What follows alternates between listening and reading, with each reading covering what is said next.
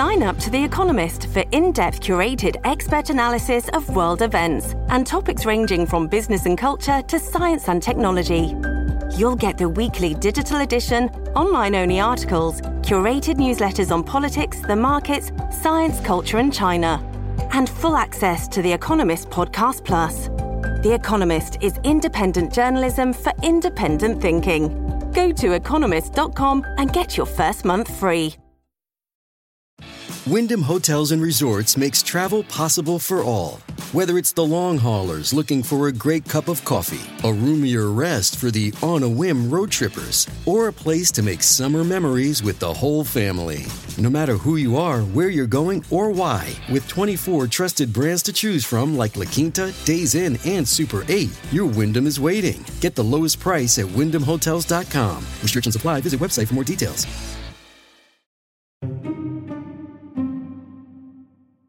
He took the job, and then he said, I'm going to recuse myself.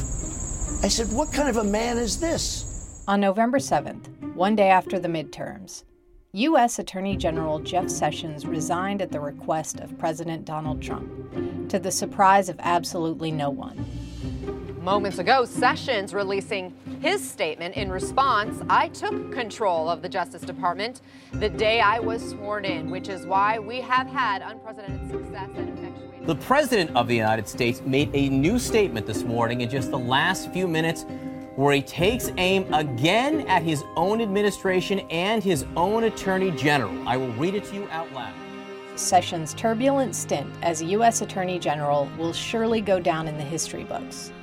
What they won't mention is that Sessions' political career almost ended before it really started. In 1986, allegations of racism ended his nomination for a federal judgeship. This put him in rare company, one of only 2 nominees in 50 years of hearings who wasn't confirmed. Members of the Senate Judiciary Committee sent him back to Southern Alabama, back to work as a U.S. attorney. After several years, Sessions rehabilitated his reputation and went on to become a 4-term senator who would become one of the most popular politicians in the state.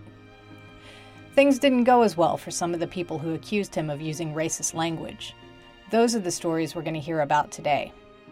They didn't want to leave no doubt of who that boy was. They named him Jefferson Beauregard Sessions. I'm Amy Yerkinen, and this is Recused, a podcast by Recon Radio. Over the next few episodes, we'll explore Jeff Sessions' rise from U.S. Assistant Attorney in Mobile, Alabama to U.S. Attorney General in Washington, D.C., and his fall from grace. A quick word of warning, this episode does contain racial slurs. Sessions grew up in a small town called Hibbert in the Black Belt, a rural stretch of Alabama full of farms and timberland. His father was a shop owner and his mother stayed home with her children. He was named after his father and grandfather, Jefferson Beauregard Sessions III. The first name comes from Confederate President Jefferson Davis and his middle name from P.G.T. Beauregard, the Southern general who launched the attack on Fort Sumter to start the Civil War. He did well in school, went to church, and attained the rank of Eagle Scout. On the surface at least, Sessions became the sum of those parts and not much more: hardworking, upstanding, loyal. Sessions graduated from Huntingdon College in Montgomery, taught for a year, and enrolled in law school at the University of Alabama. In 1975, 2 years after he graduated, he took his first job with the Justice Department as an assistant U.S. attorney.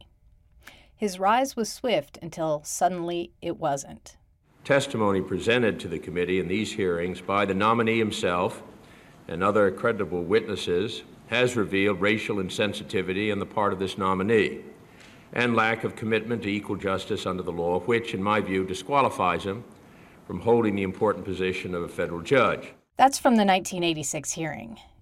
You can see Jeff Sessions has darker hair and fewer wrinkles, but otherwise looks almost exactly the same as he did at his confirmation hearing for U.S. Attorney General 30 years later, when a lot of the same allegations would come up again. It was President Ronald Reagan who nominated him for a federal judgeship. After his rejection, it looked for a moment like Sessions' legal career might have hit the skids. As we all know, that's not what happened. But there was fallout from those hearings, according to the people who accused Sessions of making racist remarks. One of them was Thomas Figures, an assistant U.S. attorney who worked with Sessions. The other was Douglas Wicks, Mobile County's first African-American county commissioner.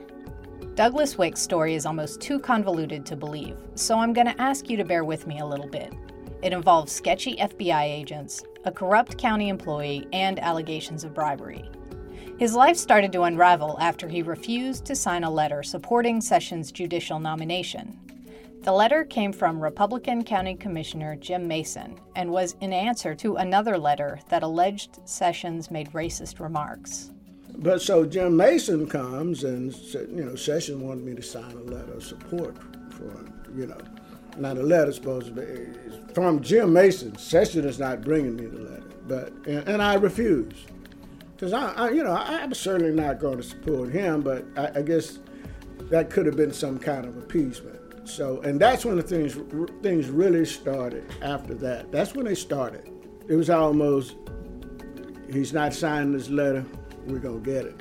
Reagan also appointed Jeff Sessions to the position of U.S. Attorney for the Southern District of Alabama in 1981. Politically speaking, he stood out in one critical way.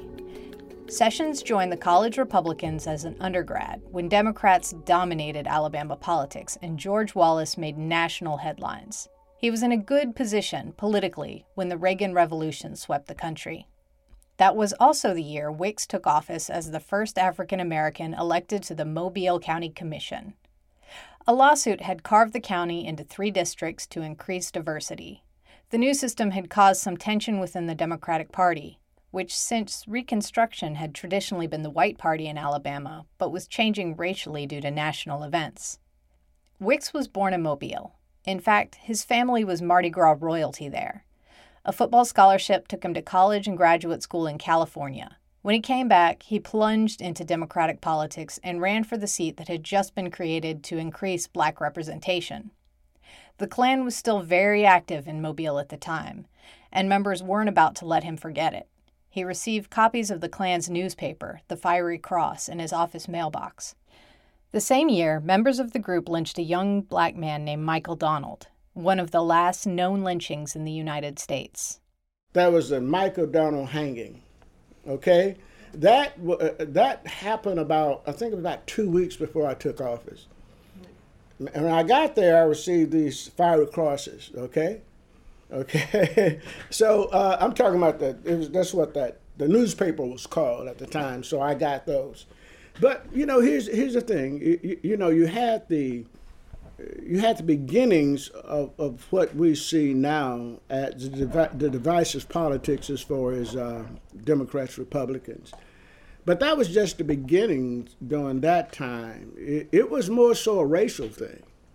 But to be fair, though, my biggest problem at that time, before I started getting threats, were blacks who didn't want me in this position. My chief rival at that time, he was a state senator, and that was my chief rival. They did not want me. I'm the new guy that's coming along, and I was supposed to be subservient, but, and I have to say I was cocky as could be, confident as could be, L.A. boy, and full of that. And my first election, I was contested twice, okay?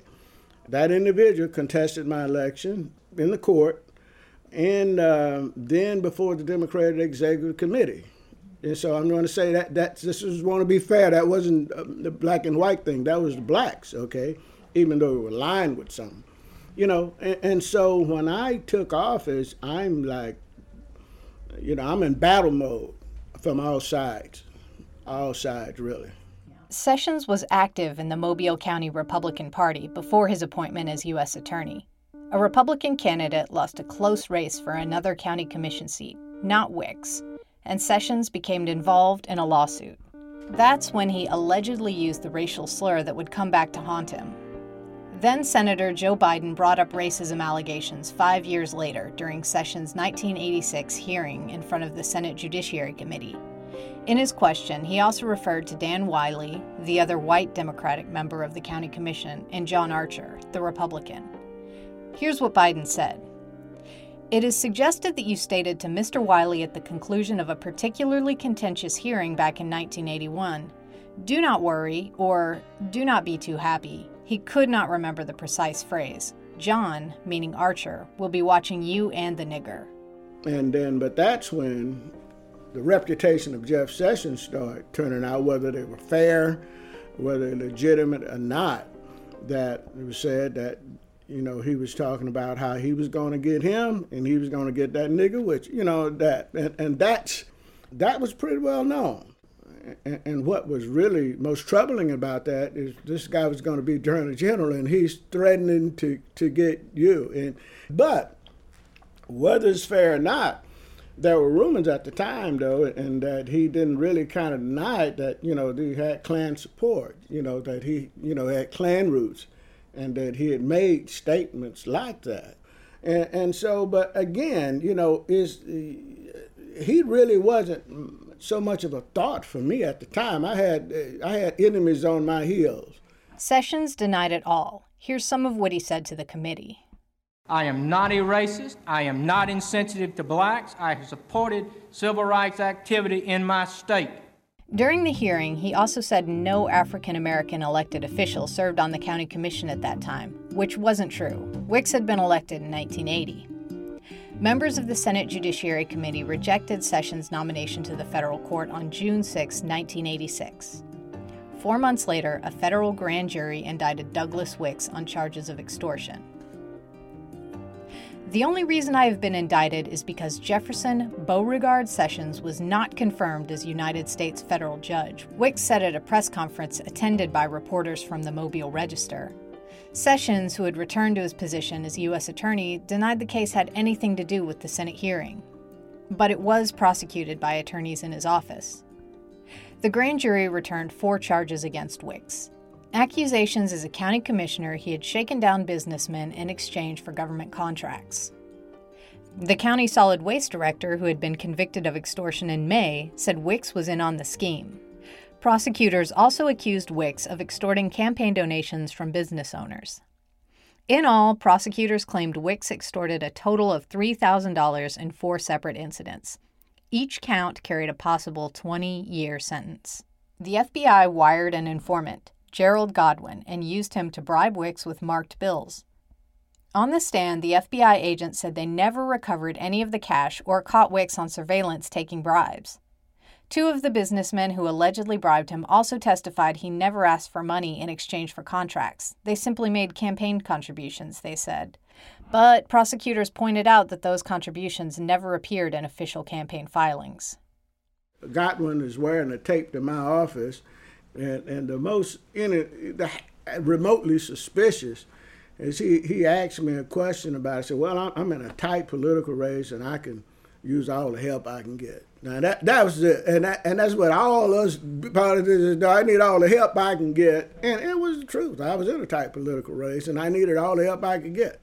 Wicks believed he could beat the charges, but then something strange happened. And this is when the story gets pretty interesting. 10 days before his extortion trial, an FBI agent accused him of theft. It was quite a coincidence. The agent had just put down money to buy a house in Wicks' neighborhood. Wicks and a friend passed the house, which they believed was abandoned, and saw some burglar bars lying on the ground. They loaded them into a truck when the agent and would-be homeowner showed up. Wicks said he asked the men to give him the burglar bars, and they did. Then the agent, who was also investigating Wicks for extortion, reported the pair to the local police for theft. Douglas said news coverage of the alleged theft tainted his corruption case. Jurors found him guilty and a judge sentenced him to 15 years. A month later, the theft charges were dropped. When Wicks went to prison, he left his young family. Then about 6 months into his sentence, disaster struck. My sister and my wife and my nephew was in the car, the 3 of them in the car. My sister was killed in an accident. My nephew thought he was going to lose a leg. He was severely injured, and my wife was permanently injured. She got brain damage. She's doing fine now, but she got brain damage. But she was in a coma for months. Sorry to hear that. Yeah, and so what happened is they allowed me to come home, right? And I think Sonny Callahan, who was a congressman at the time, Republican, he was very instrumental in seeing I get home. Because I had a son that was not 2 years old at the time. He was, And so I had a son, so the idea was to come home and sort of take care of my family, because it was actually wiped out. My sister was a backbone, so she was dead, and like I said, my wife was in a coma for months. His sister had been pushing for his exoneration, but now she was gone, and Douglas lost hope that his reputation could be restored. A congressman arranged for his early release from prison, but it didn't last long. A parole violation sent him back to the federal pen in Texas, where he stayed for 5 years. His family had been shattered, and so was his life. Wicks believes the unraveling began the day he refused to sign the letter supporting Sessions. We're going to take a quick break, and when we come back, we'll talk about Thomas Figures, the man who testified about his former boss. Hey folks, this is Ike Morgan. I'm a journalist with AL.com, and they let me host this little daily news briefing that we call Down in Alabama. It's designed both for Alexa users and podcast listeners, and it'll take up less than 5 minutes of your time. Each weekday, we briefly talk about 3 to 5 stories that relate to Alabama. Now, sometimes it might include the top news of the day, but we also like to mention something you might have otherwise missed, or news trends that help tell the story of our state, or items that are just the most Alabama things we've heard lately. Again, we're called Down in Alabama.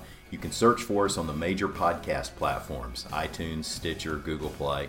If you have an Alexa device, we're a perfect Alabama addition to your flash briefing. Either way, y'all come on by and listen anytime. We'll be down in Alabama.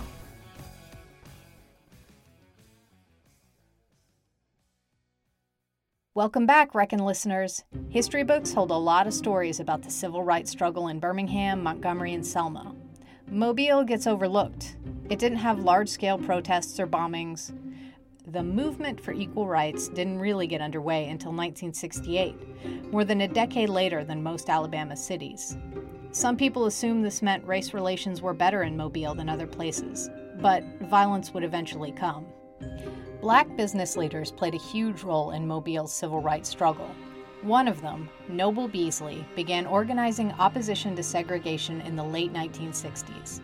He was larger than life, said his friend Fred Richardson of the Mobile City Council.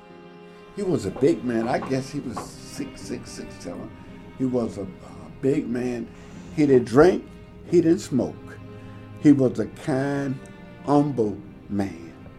But he wasn't taking anything. You know, here is a man whose father killed his mother before he could even see his mother. He never saw his father. He disappeared after killing his mother. He was raised by his grandmother. He finished high school. He was a seaman.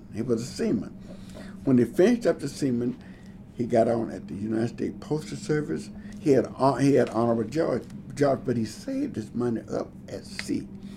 He opened up the most fashionable nightclub in the South, the Sabre Club. He opened up a vault company where you bury people. He opened up barbecue place. His wife was a school teacher, and they complained about his car. Here's a man got 3 or 4 outstanding businesses, and all of those businesses, the black community was his clientele, so they couldn't hurt him because, so they had to come and get him another way, get him on conspiracy. But he was a fine man. And so was James Fenner, outstanding man. Noble Beasley was a complicated figure, a successful businessman, but also a radical political force who aligned himself with black leaders like Stokely Carmichael. Law enforcement officers in the 60s and 70s arrested him on conspiracy to extort black musicians, drug charges, and attempted murder. He was either acquitted or exonerated in most of those cases. At one point, Beasley faced murder charges after he shot and killed a man who shot at him first. Richardson said it was a ridiculous case. It's difficult to know how many of Beasley's legal problems arose from his political activism and how many resulted from actual criminal activity. But he'd clearly landed on the radar of local and federal investigators by the time Sessions became U.S. attorney.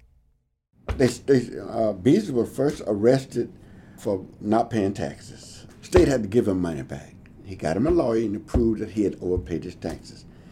And then they had a ban to shoot at him at his nightclub. And it wasn't a hollow place left on his car that didn't have a hole in it. He made his way over to James Finley's drugstore. The same man drove up over there and started firing at him. So they crawled out the back door and they fired back at him. He ran out of bullets and went back in his car because the blood trail, because they hit him. It got a blood, it kept on firing until they shot him. So they tried both of them for murder. With an all-white jury, they set him free. Saying he had the right. This man done trailed this man all over town shooting at him. And then you want to send him to prison for stopping it. So they didn't get anywhere with that. So Jeff Sessions picked conspiracy.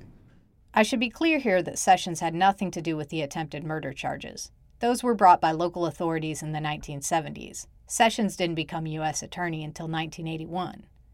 But Sessions was U.S. Attorney when Noble Beasley finally faced charges he couldn't beat.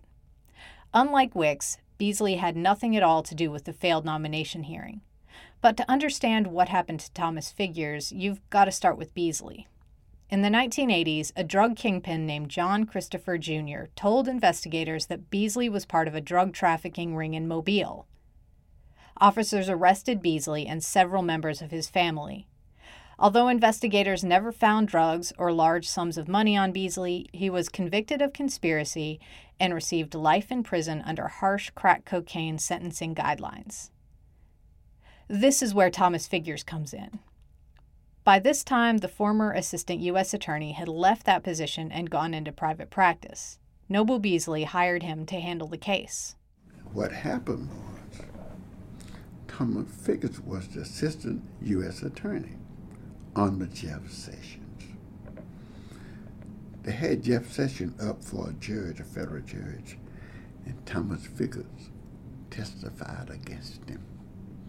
To say that he called him nigger, boy, and just all kinds of derogatory names, he didn't get the judgeship. So Figures set up a law practice, just an outstanding attorney, and Beasley hired him. And he tried to say that Figures tampered with the witnesses. He tried his best to send Figures to prison, but he wasn't able to do that. But Jeff Sessions gave it his best shot to take him out. Do you think it was that was motivated by? Yes. Oh, ain't no doubt about that. Ain't no doubt about that. Jeff Sessions, in his heart, I believe he figured that was a place in society for black people, but it was not side by side with that. His name, Jefferson Beauregard Sessions. Beauregard was a general in the Confederate Army. He was a general. Jefferson was Jefferson Davis, was the head of the Confederacy. They didn't want to leave no doubt about who that boy was. They named him Jefferson Beauregard Sessions. Back in 1986, Figures testified that his boss, Jeff Sessions, had called him boy and told him to be careful how he spoke to white people. He also said he overheard Sessions say he thought the Ku Klux Klan was okay until he found out they smoked pot, a comment Sessions dismissed as a joke. That testimony, Figures said, prompted the federal investigation several years later as retaliation. But according to FBI files, the investigation began when an attorney representing federal informant John Christopher Jr. told the feds he had a tape recording of Thomas Figures offering his client a $50,000 bribe not to testify against Noble Beasley. The FBI opened an investigation. This was years after Figures' testimony against Sessions, but according to news reports from the time, Sessions' office recused itself anyway. A couple of Department of Justice attorneys from Washington, D.C. handled the case instead. Even so, black leaders in Mobile decried the prosecution as politically motivated. About 30 of them testified as character witnesses in the trial. Things got so hot, the judge issued a gag order to prevent attorneys from talking to the press. And in the end, Thomas Figures beat the case. His attorneys argued that Figures was trying to catch the informant soliciting a bribe. Members of the jury found him not guilty. Thomas Figures was free, but not unscathed. In legal documents filed soon after the case, he claimed it nearly bankrupted him, making it difficult to meet his child support payments. It also took him out of the running for the position of U.S. Attorney for the Southern District of Alabama, which was newly vacant under President Bill Clinton. Thomas Figures belonged to a prominent political family in Mobile. His brother, Michael Figures, was a state senator until his death in 1996. The senator's wife, Vivian Figures, took over the post and holds it to this day. She has opposed Jeff Sessions ever since. Vivian Figures was the last Democrat to challenge him for his Senate seat in 2008. And just this year, she spearheaded the effort to withhold a critical endorsement from a gubernatorial candidate who wrote a letter supporting the former U.S. Attorney General. So, the bad blood runs deep. Thomas Figures passed away in 2015, and Vivian Figures declined an interview, as did Jeff Sessions. But for years, they alleged that the bribery case was payback. Sessions' political career was nearly over before it began. Under the harsh glare of Senate questioning, he had been judged unfit for the federal bench, an occurrence so rare it was almost unthinkable. Pundits portrayed him as racially biased, a Southern throwback. But that's not what happened. His career nonetheless took off. In 1994, voters elected him to the office of Alabama Attorney General. 2 years later, he won a U.S. Senate seat. Voters in Alabama either overlooked or didn't believe the allegations of racism by Sessions. But they would continue to haunt him, even during his confirmation hearing for United States Attorney General. Attorney Jerry Hebert, a white man, also testified against Sessions in 1986 and opposed him again 30 years later. Here's his story. Hebert handled voting rights cases for the U.S. Department of Justice, work that often took him from D.C. to the South. When he was in Mobile, he spent time with Sessions. And in the morning, occasionally, he would invite me in. We would have a cup of coffee from the coffee machine and sit and talk about the cases that I was working on or cases in general. My impressions were that he enjoyed having conversations with people, even people necessarily who he didn't agree with, and was very outgoing and willing, as I say, to talk about any topic that came up. The two attorneys didn't always see eye to eye, but they got along. Hebert described Sessions as outgoing and friendly, a pleasant colleague with the courtly manners of a native Southerner. Their conversations were casual. A few of the prosecutor's comments caught Hebert off guard. Well, that was in that 1981-82 period when we were sitting there, and he was very unguarded in the sense of his conversation with me. I mean, he made the comment that he thought the NAACP was a commie pinko organization. Those were his words. He also said the ACLU he thought was un-American for some of the positions that they had taken, and I think made disparaging remarks about the voting rights cases that we were bringing, that he disagreed with the theories and the way the law was moving in that area to give equality of opportunity, as I saw it, to black voters.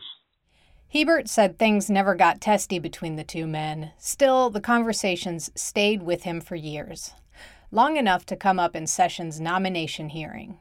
Jerry Hebert submitted a written statement about the things he and Sessions had spoken about. Then, to his surprise, Republican members of the Judiciary Committee asked him to testify in person.